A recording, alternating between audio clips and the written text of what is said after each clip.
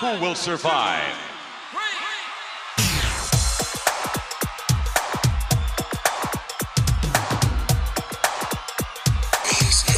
Nothing means nothing. What do you mean by that? I'm talking about all the way to the top, yeah.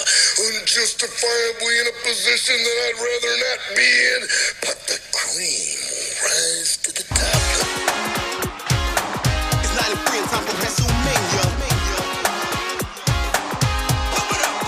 I will give you a show like you have never, ever seen before. Why?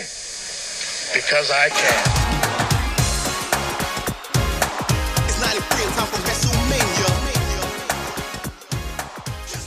Hello, everyone. Welcome to the Positively Pro Wrestling Podcast. I'm your host, Steve Bountis, and with me is Positively Eric.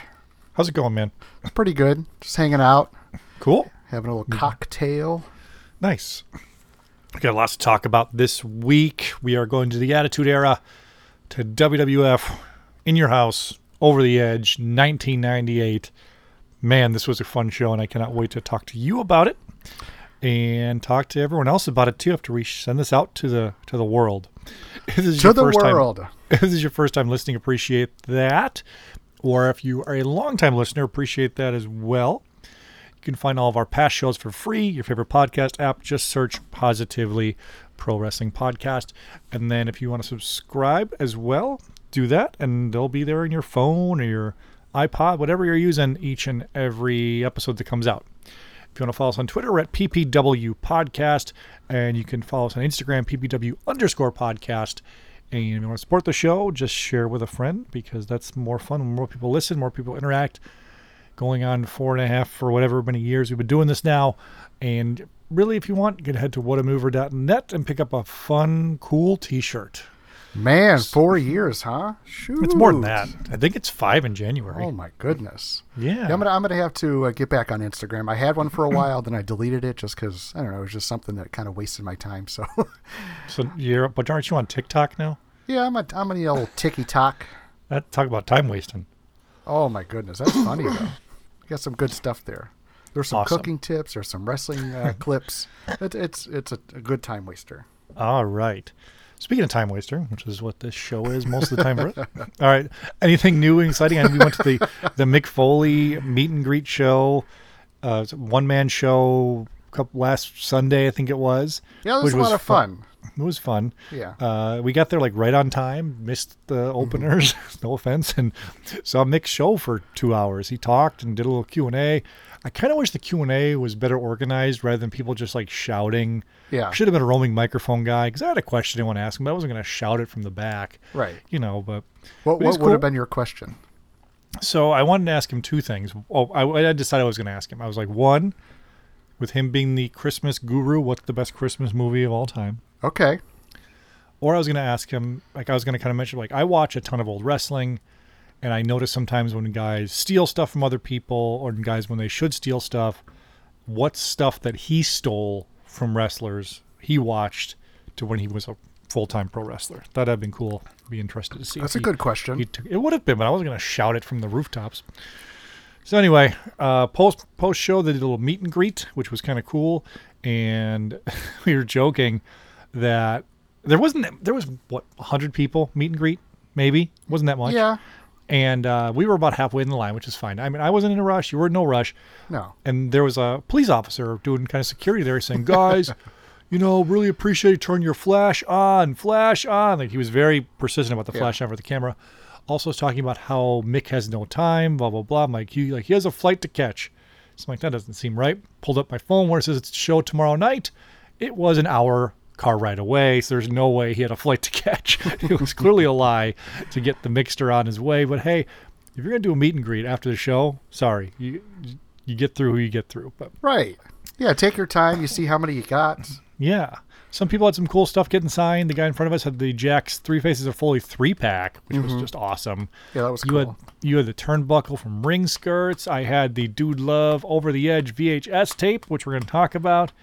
And the dude, the Mickster was cool. I was kind of worried he wouldn't sign multiple names, but he did. Signed all the names for you. Yeah, as we were walking up, and you were like, you better hope he's going to do all four. Which one are you going to get if he only does one? And then I was kind of peeking over the little area, and then I saw that he had one of those, like an 8x10 with the three faces of Foley, and he was signing all of them. I'm like, hey, he's signing them all. And you're like, all right. And then he signed the Jack's 3-pack ahead of us. So I'm like, what's one more signature? Exactly. And he was cool with it. He even stole your paint pen. He's like, can I snag this? He's like, hey, could I use this for the rest of the show? I'm like, well, I'm not going to be here the whole time. Like, you could just keep it. Well, no, the best was your reaction was like, well, which one? Like, which color do you want? Like, you can't have them all. Yeah. I just bought these. That's okay. The mixer just signed extra autographs for you. Can I use this, to the end of it? And I'm thinking, well, you're going to be here for another 40 minutes. I'm not. So why don't you just go ahead and keep it? It's like, okay, cool. For sure. All right. I think that's it.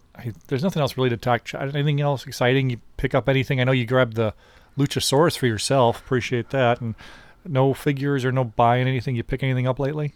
No, not really. Well, I did order a Jax off Mercari. Jax Hacksaw Jim Duggan, because I really want a Duggan for my display that I'm kind of starting to put more figures on display instead of keeping them in a drawer and only displaying like 50 of them or whatever. So I'm looking at the Mattel Hacksaw, and like, he's not that thin. Like, in my head, like, I want it to look like Hacksaw. Yeah, you want burly. I want the big barrel chest and a big belly. Yeah. So I went to Jax. I'm like, that does look like him, but this would be my first Jax I ever bought. Really? Yeah. So I'm not going to buy I think it was $80 or $100 for the Mattel one, the Legends 3, I believe. And then even the King of the Ring one, I don't really like that one because of the goofy face he's got. So yeah, I offered this guy $10. He said it was on display only. So I think he had it for $15. I offered him 10. He accepted it overnight, and he sent it out already, so it's $15 well spent. I just have to kind of just make a 2x4 for him and see if I can heat up his hand and see if I can get his thumb to come up for the hoe. You have to. You got to have the hoe, the thumb, and the 2x4. You have to. So hopefully I can manipulate that with heating up the plastic and whatnot. Yeah. All right. Let's get into it, because I feel like there's a ton to laugh and talk about with this show, and maybe we even get into our friend Ringskirt's favorite portion of the show, Eric's childhood stories, which make me laugh about your rage. It wasn't rage. You stepped on a kid's glasses like a cigarette butt. That is rage. I had to. He stole from me.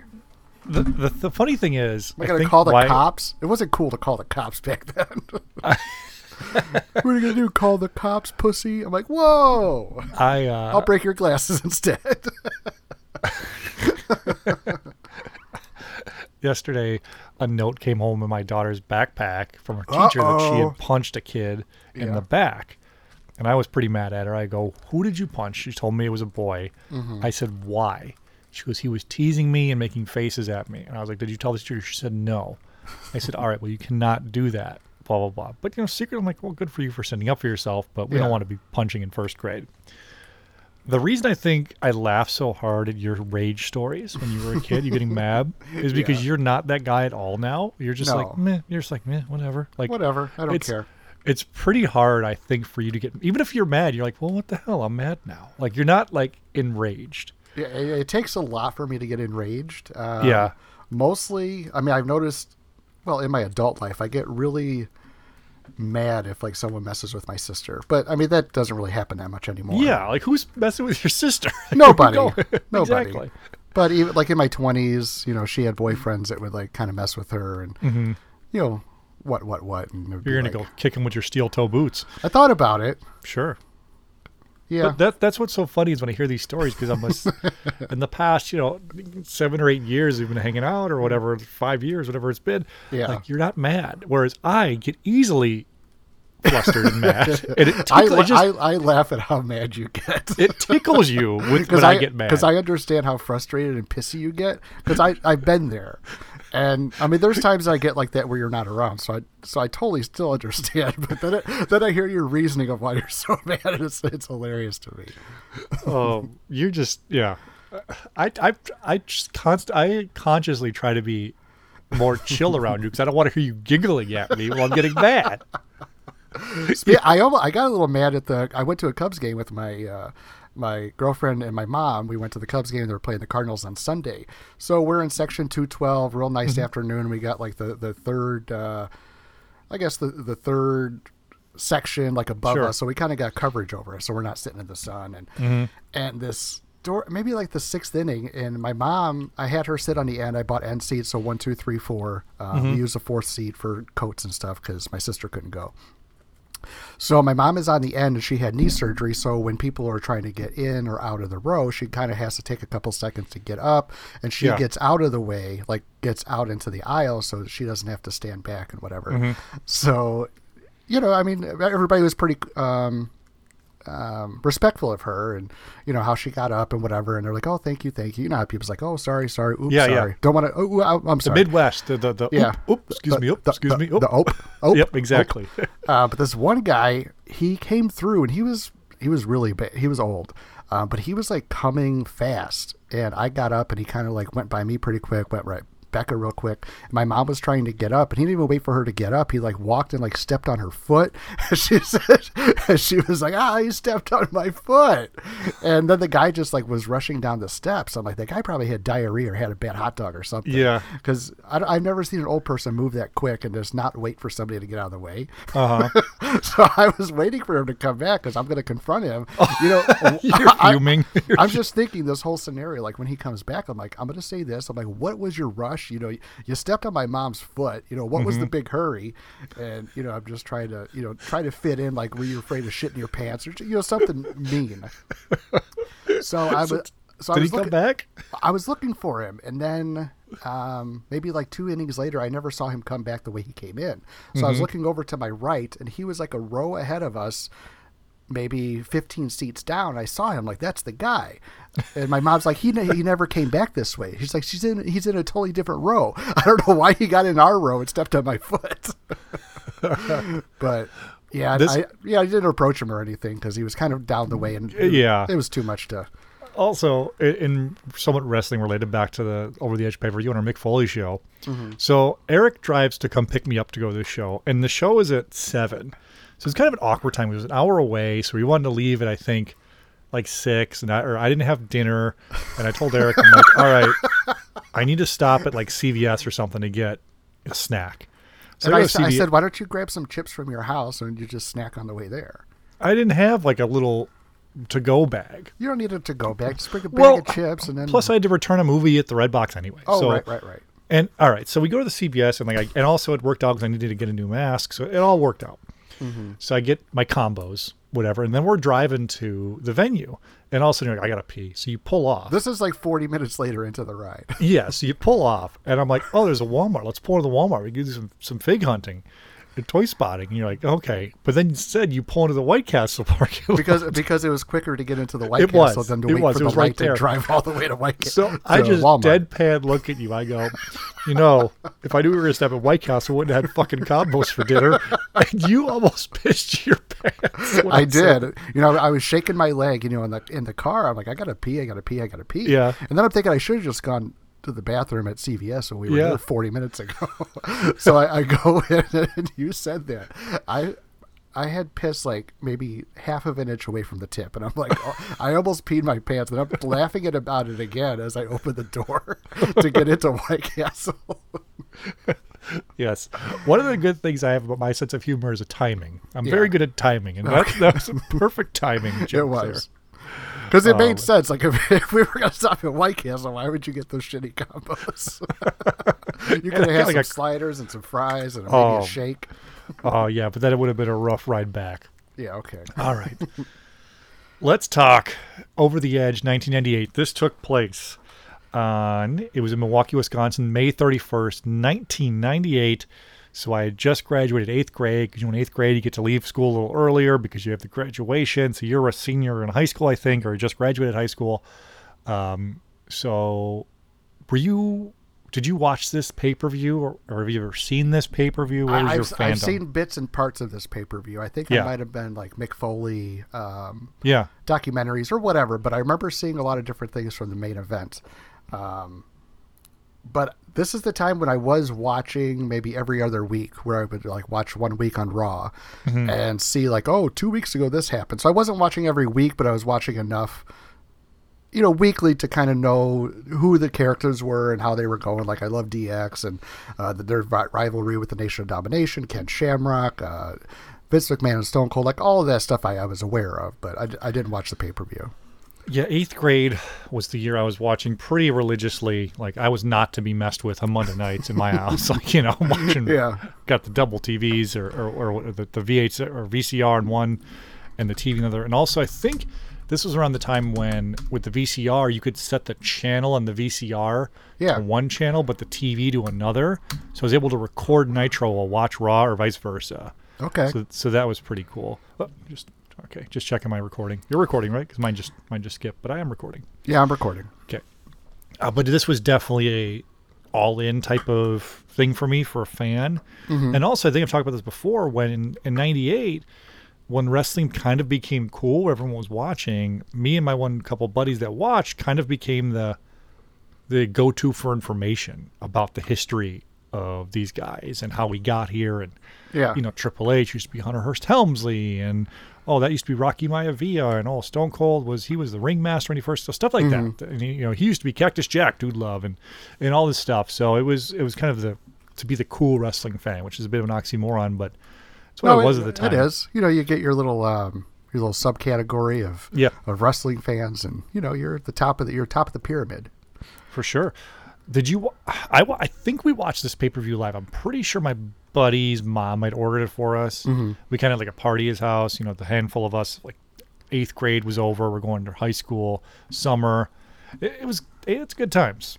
Yeah, I got back into WWF. Yeah, WWF. But I had friends that were more into WCW because they liked I think Goldberg was around by now. He was, yeah. NWO, like that was more cool. Where this was more like raunchy. Mm-hmm. But it was cool raunchy, but the other one was just like cool. But either way, like I liked both, but I had friends that were like totally NWO, like that just took over the world. And I appreciated all that, but at the same time I was like, all right, well, WWF is still getting a little bit edgier. They're not as lame as they were, with their cartoon characters and their garbage men and their baseball players. But yeah, I was totally aware of what was going on. So the intro of this pay-per-view starts off with super over-the-top, like Nazis marching towards Europe and a voice takeover talking about how people must conform, and Austin's just agreeing to conform, and we're talking all about authority figures. And we kind of get a little bit of the background of what we're going to do for the main event, which is Stone Cold Steve Austin versus Dude Love, WWF Championship, Vince McMahon, the special referee, Pat Patterson, the special ring announcer, Joe Briscoe, the special timekeeper, and there's a bit of a mystery of if someone will be in Austin's corner to make sure there's no bullshit to happen. And the deck is stacked against him. It is, and the show starts off pretty hot with the pyro. I love the set. They've got like crashed cars everywhere, over the edge, like a junkyard. It looks pretty awesome. Briscoe Brothers, auto repair. And that's what I loved about like Austin and McMahon, because McMahon would have his stooges, and it was just like everybody's against Austin, like as far as like corporate type. I mean, this wasn't corporate yet, but I'm just saying like McMahon and his three stooges, and calling all the shots and putting hits out on Austin. We'll talk about Vince later and just how great he is and how. Oh my God! I want to wait on that. Let's pause. Let's pin that. There's a lot to talk about with Vince. Mm-hmm. So this show starts off with Legion of Doom, LOD 2000, that is, with Darren Drozdov and Sonny versus the Disciples of Apocalypse. So in the previous show, I think I said Smoking Guns Sonny was my favorite Sonny. No, you're wrong. You're wrong. I think this is taking it. LOD 2000 Sonny with the flame bra. And you even posted on Twitter. It's like, oh my goodness! And this was a debate with friends in 8th grade. It was it Sable or Sonny guy, and we were like, "How could you say you're a Sable guy? Look at Sonny!" Like total creeps. Well, you got Sonny's face. She's so cute and pretty, and her personality. Like, she just looks like she'll not down, for sexual stuff. But like, she's cool. Like she's down for anything. She's upbeat and positive, and just has a good time. And gets the LOD chant started. Love it. And draws puke. There and puked, and he's wearing weird, like a kilt. No, they're shorts, I think. Oh, okay. like plaid shorts down past the knees. You got at Montgomery Ward or something. Skull and 8-Ball from the DOA come out on motorcycles. So as a kid, I thought 8-Ball, like the name was like the pool cube. Right. 8-Ball, not really realizing it was a drug reference. Right. Until much later in life. I'm like, oh, 8-Ball, that's cool. Yeah. I remember in 8th grade, no, not 8th grade, 6th grade, they weren't the Trapper Keepers, but they were like they were a fabric type of thing where they zipped up all the way. Right. And this is pre-paint pen. Now, this is like the original paint pen. Whiteout pens. Mm-hmm. If you had a black Trapper binder keeper, you drew on it with the whiteout pen. Mm-hmm. So you drew dice and 8-Balls and WWF logos. And if you're friends with I was a shitty drawer, but like artists like would do it for you. One kid had like the coolest like thing ever. I remember that. Now I think about it. So Fully Posable claims to be the paint pen gods. I think I and my friends in 6th grade were the original whiteout paint pen founders. So I'll take that. Do you remember? I've seen this before, and I used to do it, but it comes up every now and then. Like if you did this, you're a kid of the '90s or the '80s or whatever, and it's like that real like cool graffiti type S. Yeah, the Stussy, I think it was called. Okay, yeah, I remember doing that. Yeah, I could never draw it that way. We did do that. I remember our friends across the street, they had like their own bedroom. Mm-hmm. Their two brothers shared a room, but in the bedroom was a huge walk-in closet. Yeah. And the mom kind of let them draw on it because the one son was a really good artist. Right. So he drew like the bull symbol, the White Sox, and like I remember that was really big on there. Like it was a thing. I don't even know if Stussy was the real. I don't think that's what we called it. I'm sure that's actually something else. But what's anyway, funny, you just brought up a memory for me when I was in high school. Okay. Like I had my door, and we were kind of like repainting my room, so I just left my door the way it was, and then I started drawing on it and putting up stuff. And if I had friends over, I'm like, yeah, you can draw on it, whatever. And they were like, really? I'm like, yeah. So we would draw, stupid stuff and little icons and little, Bart Simpson crap, and and they'd sign their names or whatever they wanted to do. That's cool. Like you would write in a bathroom stall, like you just write on my door. Yeah, my for a good time. Her room, she's got on her room on the inside door. She has a bunch. Like one day I looked and there was a bunch of stickers. I'm like, I was going to take them off. Like, you know what, Penny? I'm like, you could put stickers in your door. Like, as long as they're only on the door, that's fine. Mm-hmm. So she's kind of got that thing. I think kids need to have something like an outlet or something like that. That's like, oh, this is mine. This is cool. And my dad's letting me ruin this. Exactly. Yeah. It's like you just go buy another door for once they start, you're like, all right, whatever. Yeah. So this LOD match versus the DOA, this is your standard tag match, but it's pretty entertaining. Mm-hmm. The best part, I think, is the crowd's into it so much. Of course, it's the opener of the pay-per-view. But the guys, the biggest problem, I think, is it's two big, beefy teams against each other. Right. So there's not too much you can do as far as storytelling. But it's a pretty good match. I mean, Draws gets involved. We get the power slam for the win.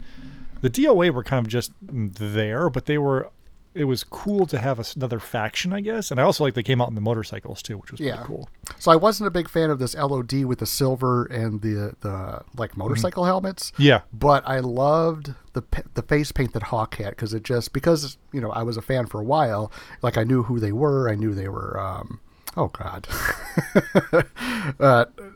Road Warriors? Road Warriors. God, yeah. I'm thinking of other things. I was going to say Demolition, but no. Road Warriors. And I just remember watching older WCW stuff or getting tapes from the video store for NWA, and just they had different face paint. I'm like, man.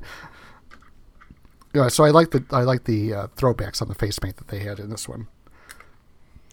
Well, the other thing I think was cool about this LOD 2000 was they were kind of in not purgatory, but they just were kind of there, right? They weren't really doing much, and then they went away, and they came back as a surprise team in the WrestleMania 14 Battle Royal with Sonny. You're like, all right, I'm in. I get it. I think these older wrestlers, trying to make their way into this new, 90s attitude is almost like 80s hair metal or pop metal, trying to make. I mean, they're still kind of new, but grunge is popular, and it's like, how do we not look like old fogies, with this new cool music? And it's like these new cool attitudes in the wrestlers, and they're from not even 6 years ago, but still, it's almost like they're from a different generation. So exactly. I think the little reinvention of that, and then because they added a little bit of the old Road Warriors makeup, or I guess face paint, I thought was kind of a cool tip of the cap to that, but still like being relevant with their new, silver. It's a shame they didn't get much of a run. Obviously, Animal and Hawk had their issues, and Hawk particularly, and then Droz was in there. But I think they could have made a run, especially with the reinvention themselves. I think that was the point of this, is to reinvent and get a new legit tag team in there. So for me, it was fun to see like Hawk wrestle again, and Animal, and just the tag team of the two, and it was kind of fun. Yeah. Then we got The Rock to come out. He was out to make fun of Milwaukee, Wisconsin, and the state of Wisconsin. And one thing I noticed here is The Rock, he's doing the Rock voice here. He's not really grown fully into what will become the great one, the People's Champ, all that stuff. And he doesn't have the confidence yet. Talking about swigging beer. He's like, if The Rock was here in Milwaukee and had to deal with these women, and then they cut to the crowd, and King goes, oh, there's one. He's like, he'd be drinking all day. I'm like, oh, that poor woman. She goes over and watches the pay-per-view later, like, oh, I'm on TV. Oh, my God. The King made fun of me. Boo. And then Farouk comes out, beats the crap out of The Rock, hits a pile driver. However, when he tries to hit it on the chair, Farouk actually kind of kicks it out, so he doesn't hit it on the chair. Yeah. But The Rock acts like he's paralyzed. The Nation comes out. Owen is just hilarious in this. He's like, get out of here, hurry up. That's his neck, you idiots, hurry up. Like, Owen is just a peach. He's amazing. He's hilarious. And they take him back, I guess, out into stretcher. In a neck brace, too. And then we go backstage to Stone Cold Steve Austin and Michael Cole. Michael Cole is, of course... But Slaughter says Rock still has to compete later. Yes, they do mention that. He has to defend his title or lose it. We get to that, too. He comes out later. And then Austin and Michael Cole. Cole is asking Austin, will you be the WWF champion at the end of this? And Austin goes, you silly bastard. That's a stupid question. Of course I'll be the WWF champion. We've also got the block logo WWF title as well. It's not transitioned over to the Attitude Era Big Eagle, as it's called. It's kind of weird to me because this is not that long of a period when it's the block logo to the Attitude. So that was kind of, I think, right after King of the Ring 98 is when it turns back to or goes to the Attitude Era. Yeah, it's hard to look back at these pay-per-views or even shows, and because in my mind it's like a certain cutoff for this year, this year, but it's almost like a little bit of a couple months of transition. So when we're watching stuff from that couple months, it's like kind of weird. Yeah, but this is clearly, we're in the Attitude Era here. We're after WrestleMania 14, a couple pay-per-views after that. Austin's the champ. WWF's got all the momentum.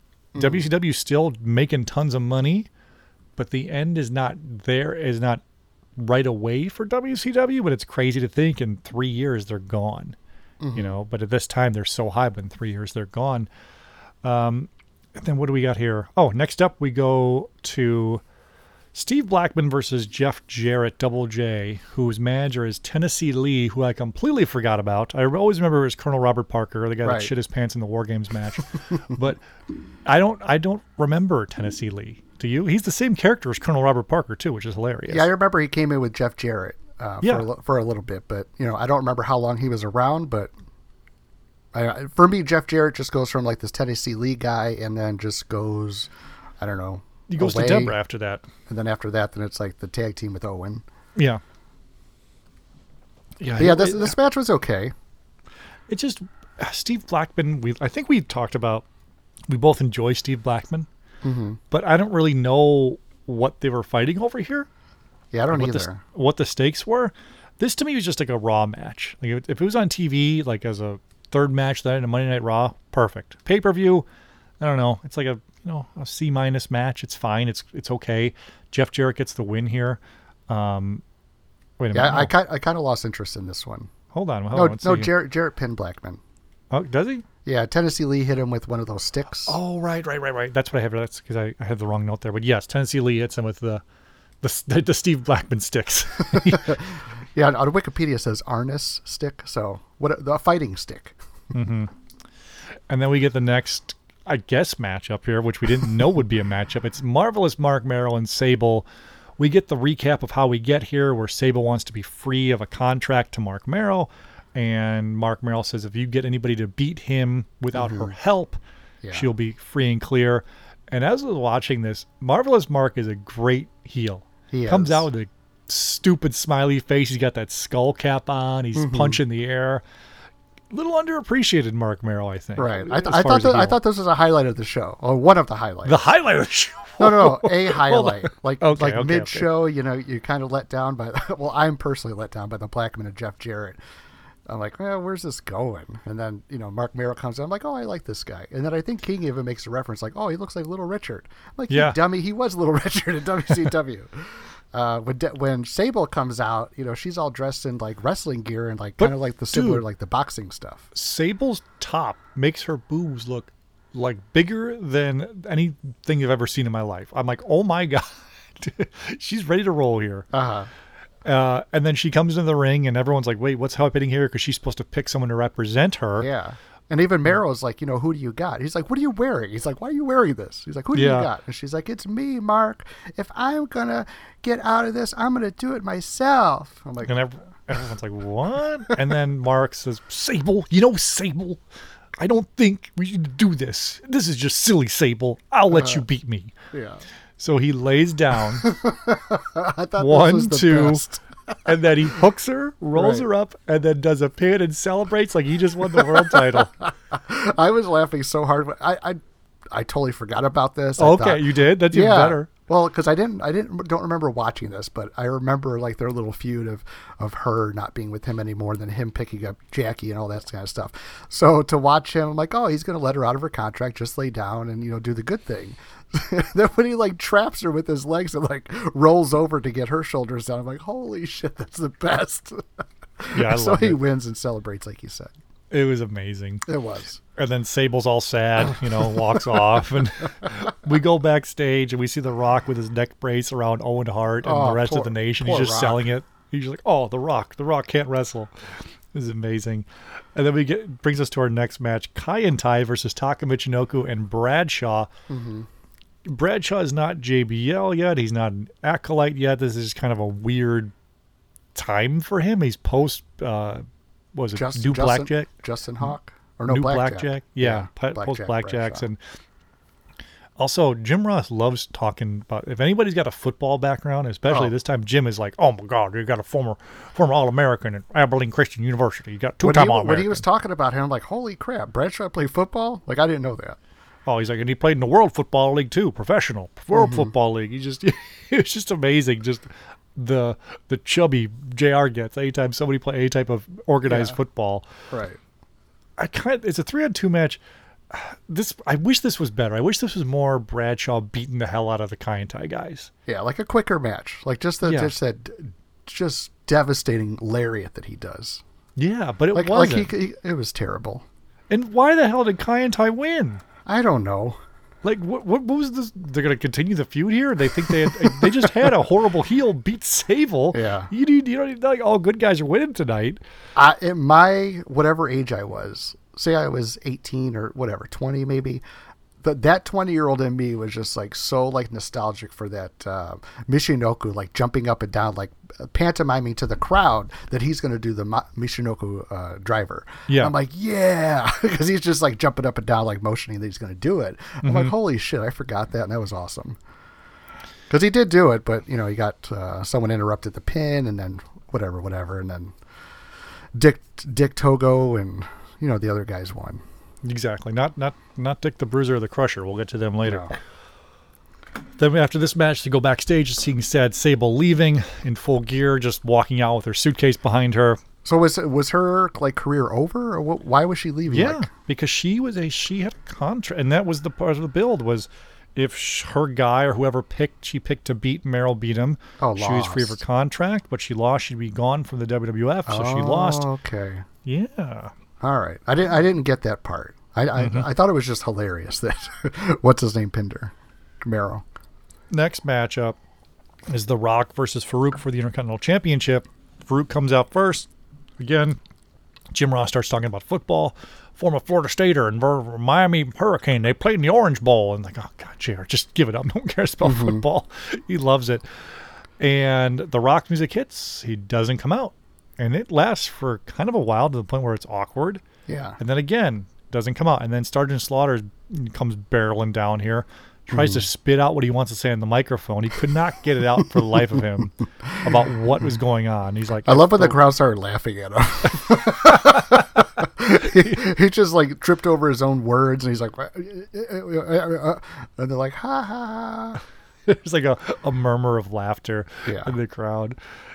He basically eventually spits it out that The Rock doesn't come out here in 10 seconds. He forfeits and loses the Intercontinental Championship. Eventually at 1, he comes out, and they have their match. A pretty hard-hitting match here. I wish Farouk would have gotten a couple more wins over The Rock to make this feud go longer. Yeah. But The Rock did move on to bigger and better things and later in 98 he becomes the WWF champion. It was pretty obvious he was a superstar, but right here, it could have went longer, I think. This feud could have went longer. Yeah. The Rock I thought this was, it could have gone longer because this is like the battle to be the leader. Well, Farouk has already been Nation. kicked out of the Nation. He's been kicked out. But that should have lasted longer. It should have been. It should have. I agree.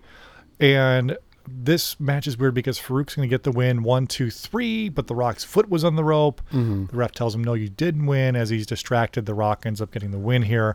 Post-match, Nation comes out, beats the hell out of Farouk, but then DX comes out to a huge pop. I forgot about the feud they had going on. I wish that was a feud that lasted longer. That should have been like a Survivor Series 4-on-4 elimination match type of thing. Yeah. They do a 3-on-3 later here. Well, the team that up would've of been great. Triple H and Road Dogg and Billy Gunn, like just the three of them, like they all just seem like they're on the same level. Maybe Triple H in my mind is like down a little bit, and then you got Road Dogg and Billy Gunn are like up, like they're all like badasses. So I'm like, this is like a great 6-man team. Then you got the Enforcer outside, a beefed up China who's ready to whoop some ass. Naturally, she does. She whoops that ass. And speaking of whipping that ass, next matchup is going to be whipping that fat ass. Kane versus Vader in a mask versus mask match. However, Vader doesn't have a mask. Vader has a strappy thing, so it's not. Yeah. I don't understand why they even put that in there. Like, what was the point of adding that stipulation to it? Maybe to give Kane the win. I mean, I even almost forgot that Vader was still around at this point in '98. Yeah. I mean the match itself, like if you think about like big guys, and you're like, oh, I want to write.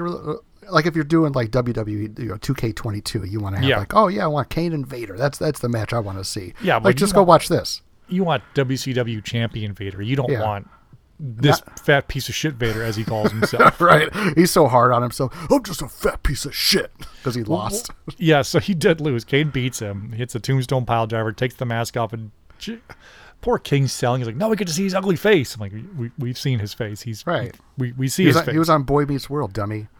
We saw his face. And then Michael Cole interviews him post-match, literally right outside the ring, and Vader's like, I tried so hard.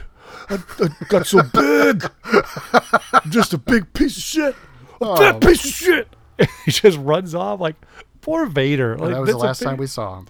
His career is officially over after this. Poor Vader, goes out. I don't think he's officially gone here, but I mean, from the beast, the mastodon, the world champion with Harley Race, headlining Starcades, to the fat piece of shit. Just that whole like enigma of this big badass mofo from Japan with the smoking mastodon, whatever that thing was. Yeah, he was just and the laying in the fists and the forearms. Just now he's this. Come on.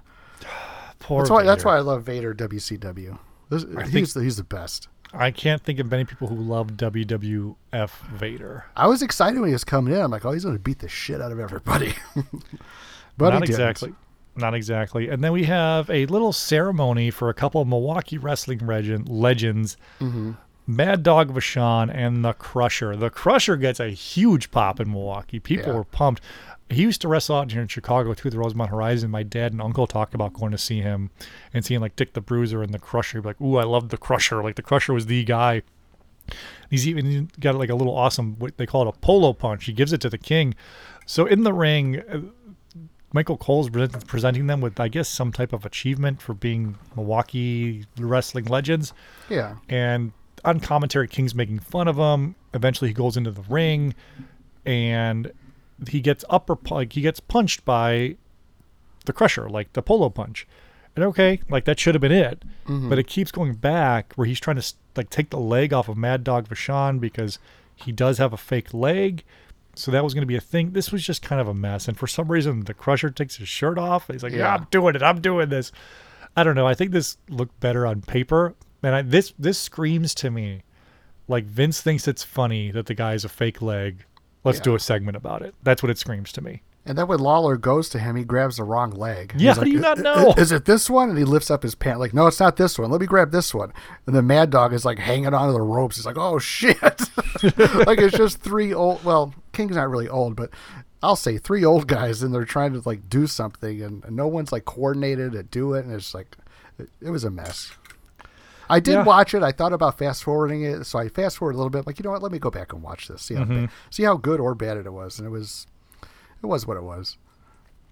And then we have a 6-man tag match, which goes pretty long, almost 20 minutes. D'Lo, Kama, and Owen Hart versus DX, which is Billy Gunn, Road Dogg, and Triple H. So Mark Henry's in the corner and X-Pac's in the corner. Why didn't they just do a 4-on-4? I don't know. I don't know. It was 20 minutes of hard-hitting, kick-ass stuff. And again, I wish this feud had a big blow-off, but I guess this is kind of it. Yeah. You know, this is it. But this should have been bigger. What did you think of the match? I thought it was really good, and there were a lot of different parts with the back and forth kind of stuff, and I don't know, just for me to see, because I mean, over the years you just realize like Triple H is like the standout, you know, you kind of compare him to say Stone Cold, The Rock, Cena, like he's that upper echelon guy, but to see him kind of like back in the day with the New Age Outlaws, like they were brothers, and they were fighting for each other, and it was fun to see like these three guys like teaming up, and you know, even doing double teams or triple teams and helping each other out behind the ref's back and forth. It was good. I did wish maybe it didn't last as long.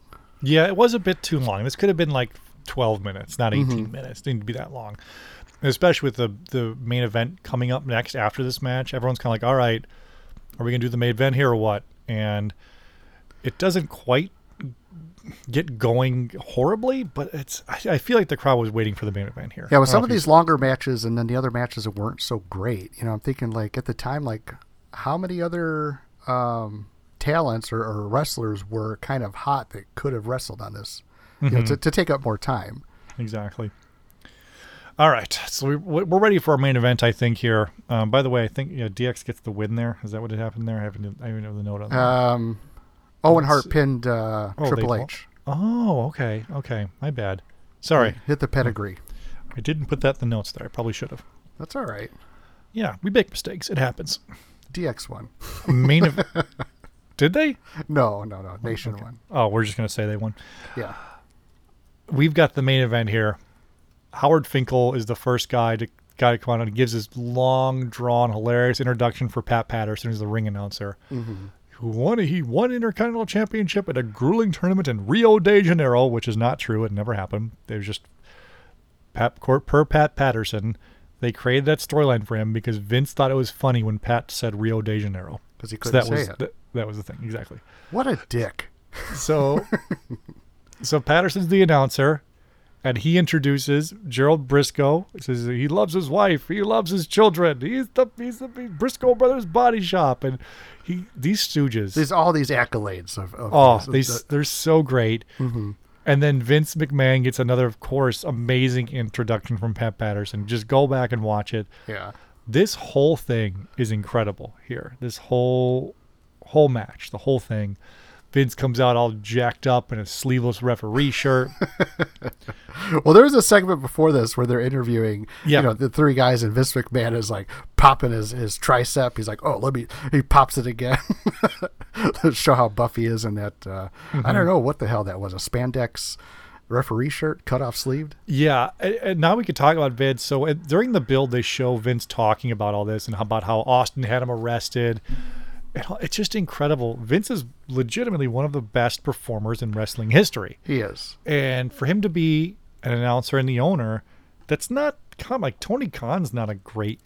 He's pretty bad whenever he's on camera. Yeah. Bischoff was really good. Bischoff grew into being very good, but not as good as Vince.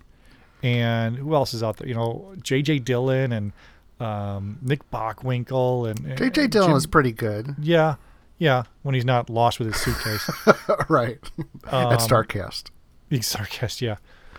But it was, compared to anyone else, Vince is just the best. He's the best out there, right?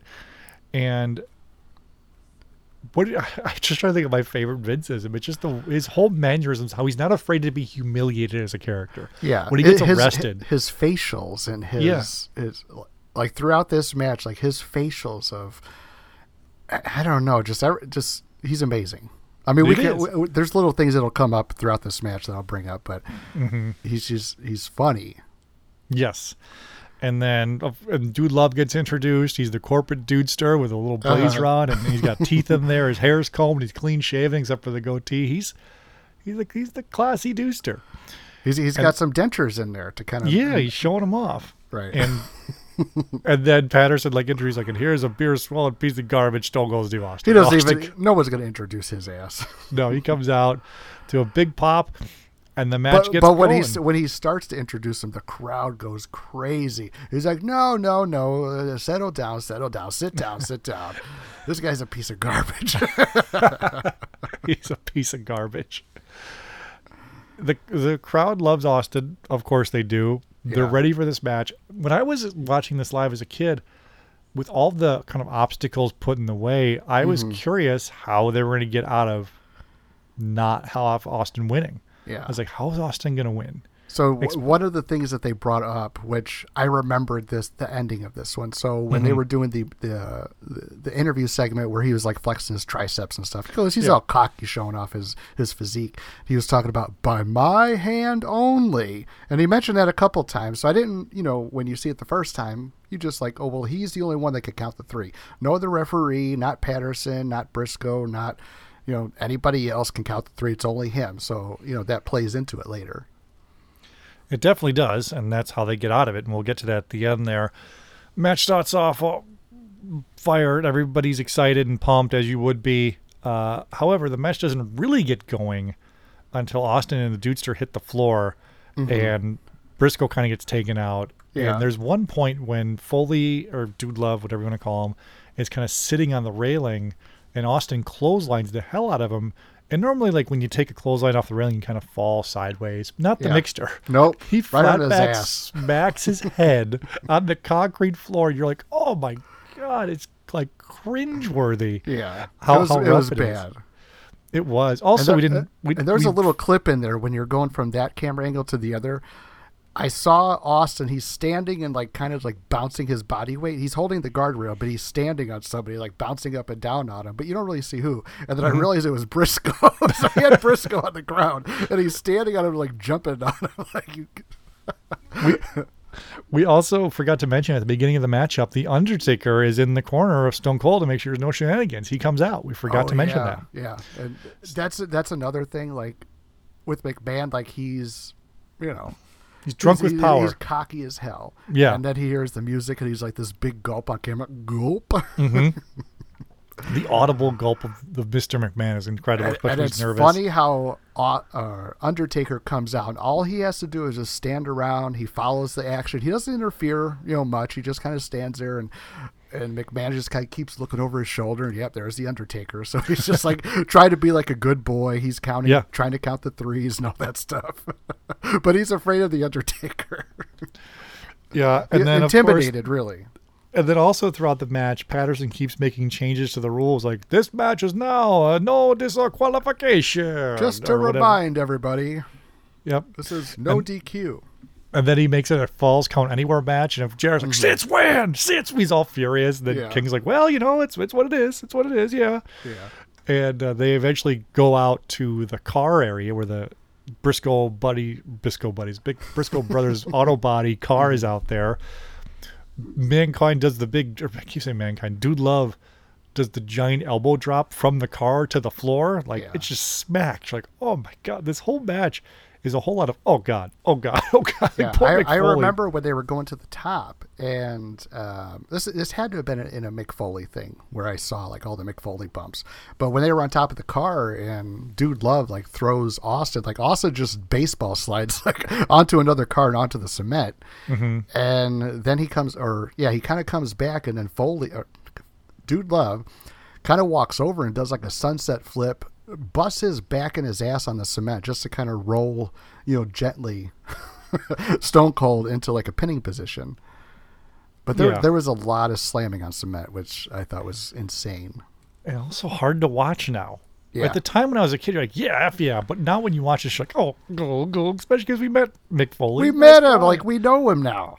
Yeah, we know the guy. And you gave him a paint pen. I gave him a paint pen. I helped him out. I paid $350 for this thing for him to use. And just to see him on stage, too, he's gained his weight back. So he's not the svelte Foley anymore. Yeah. He's having a hard time moving around, which, naturally it's the price you pay for all the stuff that he did, but he's a good guy. And I felt bad watching this stuff. Like, man, that probably led to this. That probably led to this. Yeah. But he got the pop. Think of the pop. He did. Right here in Milwaukee, Wisconsin. When I gave him the tape, the Over the Edge tape, he looked at it, he goes, oh, yeah, I remember this. I go, yeah, you and Austin sold the building. I was like, sold out the building. He's like, you're damn right we did. They sure did. And this was a month before the King of the Ring pay-per-view, where the famous Hell in the Cell match. So less than a month later, Mick Foley, Mankind's being thrown off the Hell in the Cell from The Undertaker. Yeah. Kind of rough. Then as the match goes on, we get back in the ring. There ends up steel chairs get in the ring. You love the spot where Austin misses with the chair. Well, Austin's kind of getting up, and you could tell that he's hurt, but he's fighting his way through. So let me finish. So he hits the top rope, right, with the chair. Yeah. And the top rope, it springs it back, hits him in the head. Right. And but the way he was kind of getting up before all of that, like to grab the chair, he's kind of hobbling. It looks like he's going to fall down, and then he hits the rope. Yeah. The next part is hilarious. Like, I was laughing. Like, I was just watching. I'm like, ah. Right. So the next part, as we go, first off, Mick Foley runs at Austin to hit him with a chair. Austin ducks, hits Vince McMahon right square in the top of the head. Vince collapses like, I don't know, just like, when you kind of crush a Coke can? Mm-hmm. That's kind of how he just collapsed, like on himself. Crushed a Coke can. Just, he's out cold. He got nailed with a chair. And then they start going, and then Mick Foley, I think, hits the mandible claw, or what happens to the point where they're doing a pin on Austin, where the chaos ensues? So what happened? Well, he has the mandible claw, and he's going for, Vince McMahon's out. Yeah. And he's trying to get him to submit. There's no referee around. And I think at some point... Briscoe or Patterson runs in there, right? Patterson goes in there, tries to do the count. Undertaker, the silent authority over in the corner. He just grabs Patterson out. Patterson's like, oh, no, what are you doing? Taker grabs him by the throat, picks him up, and throws him through the announce table, like choke slams him. And the whole table just blows up. Legs go flying in the air. It was awesome. And I'm thinking, this old guy, well, he wasn't old back then. Well, he was, but not as old as he was 20 years later. Like, what was that? Something House? Wrestler's House? Legends House. Legends House. And I'm thinking, because he's younger than Legends House, Patterson. Yeah. So I'm like, man, he just drove that old guy right through the table and, helping Stone Cold out. But is it really helping him or just kind of even the odds against Vince? So I don't really know. But, I'm glad he was there and to take care of that. Mm-hmm. And then Gerald Briscoe tries to do the same thing. Yeah. But he gets pulled out and chokeslammed to the Spanish announce table. Mm-hmm. However, he does not get the height. It seems like Undertaker literally had to just pick him up. He wasn't jumping. Yeah. He wasn't taking the bump, but he goes through it. So kudos to both those guys.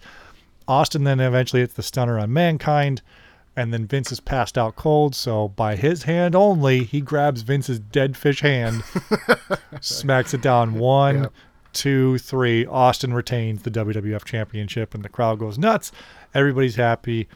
We go off the air, and Austin is still your champion. So that was like an A+ match. It was awesome. Bell to bell, like every segment told a story. I mean, you go from the inside of the ring to the outside of the ring, the intimidation of Undertaker to Mick Foley. I mean, to McMahon, Dude Love, and Stone Cold. Like everything they were doing was like hitting. There wasn't any botches, or maybe there was, but they're professionals about it. But everything they were doing just kind of advanced the story to get back into the ring, and then you got the whole Undertaker ending with Patterson and Briscoe, and that stuff. This might be my favorite match that we've watched in a while. Ever? I don't know about ever, but because it's still fresh, like I just think of how good this match was. I think my favorite part about this match was just the chaos of it. Yeah. It was like controlled chaos, really. Listen, everyone in this match is awesome. We've got Hall of Famers. Got Undertaker, Briscoe, Patterson, Mick Foley, Stone Cold Steve Austin, and Mr. McMahon. Well, future Hall of Famer. Think he'll be allowed in or he'll let himself come in? Yeah, he'll put Mr. McMahon in, not Vince. Is that what you think? Sure. Okay, that's fair. And overall, what would you give this pay-per-view? Well, there was some ups and downs, but the ups were better than the downs, so I'd probably give this a B+. I'm going to give it an A- just because how awesome this match was. Yeah. I don't think you can top it. This is one of Mick Foley's best matches ever, I'd say, for him. Yeah. You've got his Shawn Michaels match, of course, and you've got what's another one of Foley's kind of like signature matches besides the Shawn Michaels and this one. I mean, Hell in the Cell, obviously, but that's not a great match. What other one you can think of? I liked his match with Triple H. The Hell in the Cell Royal match. Rumble. Well, what about the Royal Rumble? Rumble? But yeah, that one's pretty good too. So that's a top one for sure. But this has got to be up there. This main event just rules so much. Everything about it's so fun. Yeah, I can't think of anything that isn't fun about it. The main event's totally fun. The Rock and Farouk I thought was a little bit slow. Six-man tag went a little bit too long. Kane Vader was, I don't know, that was whatever it was. So, I mean, there's a lot of like average matches on here. I mean, the highlights for me was really just Mark Merrow tricking Sable, rolling her up. And the then, Mark Merrow roll up on Sable is your second highlight of the show over this. That's amazing. Well, I mean, we're going to overcast everything. I mean, Sunny coming out like, woo, baby. Yeah, she starts it off. It starts off hot. It ends hot. This pay-per-view. There you go. I like it. Starts it off. And A-. ends hot. Thanks, Sunny. Did Sunny bump it up to an A- for you? She really did. Okay, so we got a couple A-. Yeah. Here's the thing. I'm not so much like physically, she's gorgeous. Sure. But I think it's her personality and just her outgoingness and just, I don't know, it just makes her like so like over the top. Yeah, I think A- is definitely a good grade for this show. And Sunny started hot. Dude Love ended it hot with it as well. And I think that'll wrap up this week's show. And unless you have anything else to talk about with this pay-per-view before we get into kind of the prompers and all that stuff. Yeah, that's fine. No, this was definitely, I would watch this, from beginning to end. It wasn't like so boring where I had to just skip everything, but it was good. Yeah, go back and watch it if you guys haven't watched it in a while. Definitely recommend it. This WWF Over the Edge 1998. It's on Peacock. I actually watched the WWF home video version of this. I popped in the tape. So what was the song? Because I was watching on Peacock and the entrance of the whole pay-per-view coming in where they're showing the camera shots live of the audience, all that stuff, just sounded like generic music. It is generic music on the tape too. Oh, so okay. It must have been just a one-time thing they paid for the pay-per-view. Okay. That's my guess. Yeah, I was thinking about going to like Daily Motion to find out like what the real one was. I mean, you would have to watch the live pay-per-view. So. That'll be it for this week's show. I want to thank everyone for listening and supporting the show. After all the years that we've been doing it, really appreciate it and really appreciate everyone that listens. And I want you guys to give a few listens to a few other podcasts out there. If you haven't checked them out yet, please do. Check out our friends at the Our Vantage Point Retro Wrestling Podcast. They're at OVP Podcast. They've got a Patreon that I subscribe to. I can't recommend enough if you like old school wrestling reviews, all that stuff. I'm currently up to 92 WWF Royal Rumble. I just started 92, and their impressions they do of like Gorilla Monsoon, like it's an exaggerated gorilla, so it cracks me up. They do like angry gorilla, so it'd be something, for example, like Bobby will say something ridiculous like, "That's the real world's champion, Ric Flair," and their version will go like, "What? What are you talking about? He's a big piece of shit. Screw you, Bobby. What are you talking about?" It just cracks me up because that is Gorilla. Like, what? Are you serious? But they just turn him up a notch. So check out the Our Vantage Point Podcast at OVP Podcast. And check out our friends Scott and Jeff at the Fully Posable Wrestling Figure Podcast. They've been doing it for a long, long time now, over 5 years. They've got a 300th episode coming up. So follow them, support them at Fully Posable. They provide all the positive figure news and everything else. They're at Fully Posable. And then you can follow our friends at the Doing the Favor podcast. Lost a bet with Eric from the Doing the Favor, but the Bears, Browns. But what are you going to do? check out their show, Doing the Favor podcast, and their friends, the Breaker and Bane Power Hour. I actually also just did a show with Breaker's side project called You Know It's Fake, Right? Be on the lookout for that. Also, speaking of guests, I've done a show before with Lee from the Raw Nitro podcast. Check them out. The Apron Bump podcast, which is the hardest part of the ring, did a show with them a few months ago now. There's also tons of shows out there. I always forget to I always forget shows, I feel like, but I do listen to all of them. The Ringside podcast with Daniel Spencer and friends, the Wrestling Cheers podcast with Justin Summers, just so many more out there. And if I forgot you this week, I apologize, but yeah, just check out our podcast buddies, check out everybody out there, and also keep sharing all your Twitter junk. I posted something saying show me your wrestling crap on Twitter, and I got a ton of responses. It's awesome to see. Awesome. So keep sharing all your stuff, your collections. I love seeing it. All right. Anything else, Eric? Well, I wanted to say after watching this Over the Edge, right? Yeah. Over the Edge, I was thinking about the McMahon figure that I had, because I kind of have my figures set up by little eras and whatever. And, yeah, I got Renee Young with like the 2015 to 2018 kind of figures that I have. And I bought the Ultimate Warrior in the suit, like his farewell speech or his, whatever on Raw. Yeah. And so I bought the Undertaker. I bought the Ultimate Warrior figure to do the head swap of McMahon's Network special, where he's wearing like the sweatshirt, and stuff. I'm like, you know what? After watching this, I'm going to put that head back on the sweatshirt McMahon and put him back in my Attitude Era collection. So yeah, he's not so much the suited up McMahon anymore. He's back to his sweater version. Well, I do have some Jack's Bone Crunchers, Vince and the referee shirt. If you're looking for one of those, maybe pop ahead on that. Although those Bone Crunchers aren't the best, still. Pretty cool. So I got my Ultimate Warrior back on display. I put his coat back on and put that little mask back on him, and running forever. If you say so. Yeah. All right, guys. Thank you for listening. Thank you, Eric, for coming on. Make sure to follow the show on Twitter at PPW Podcast, and tell a friend who likes old wrestling or even just nostalgia in general. We talk a lot about it. What did we talk about today? Trapper Keepers and painting our doors. So go ahead and check out the show and share with a friend.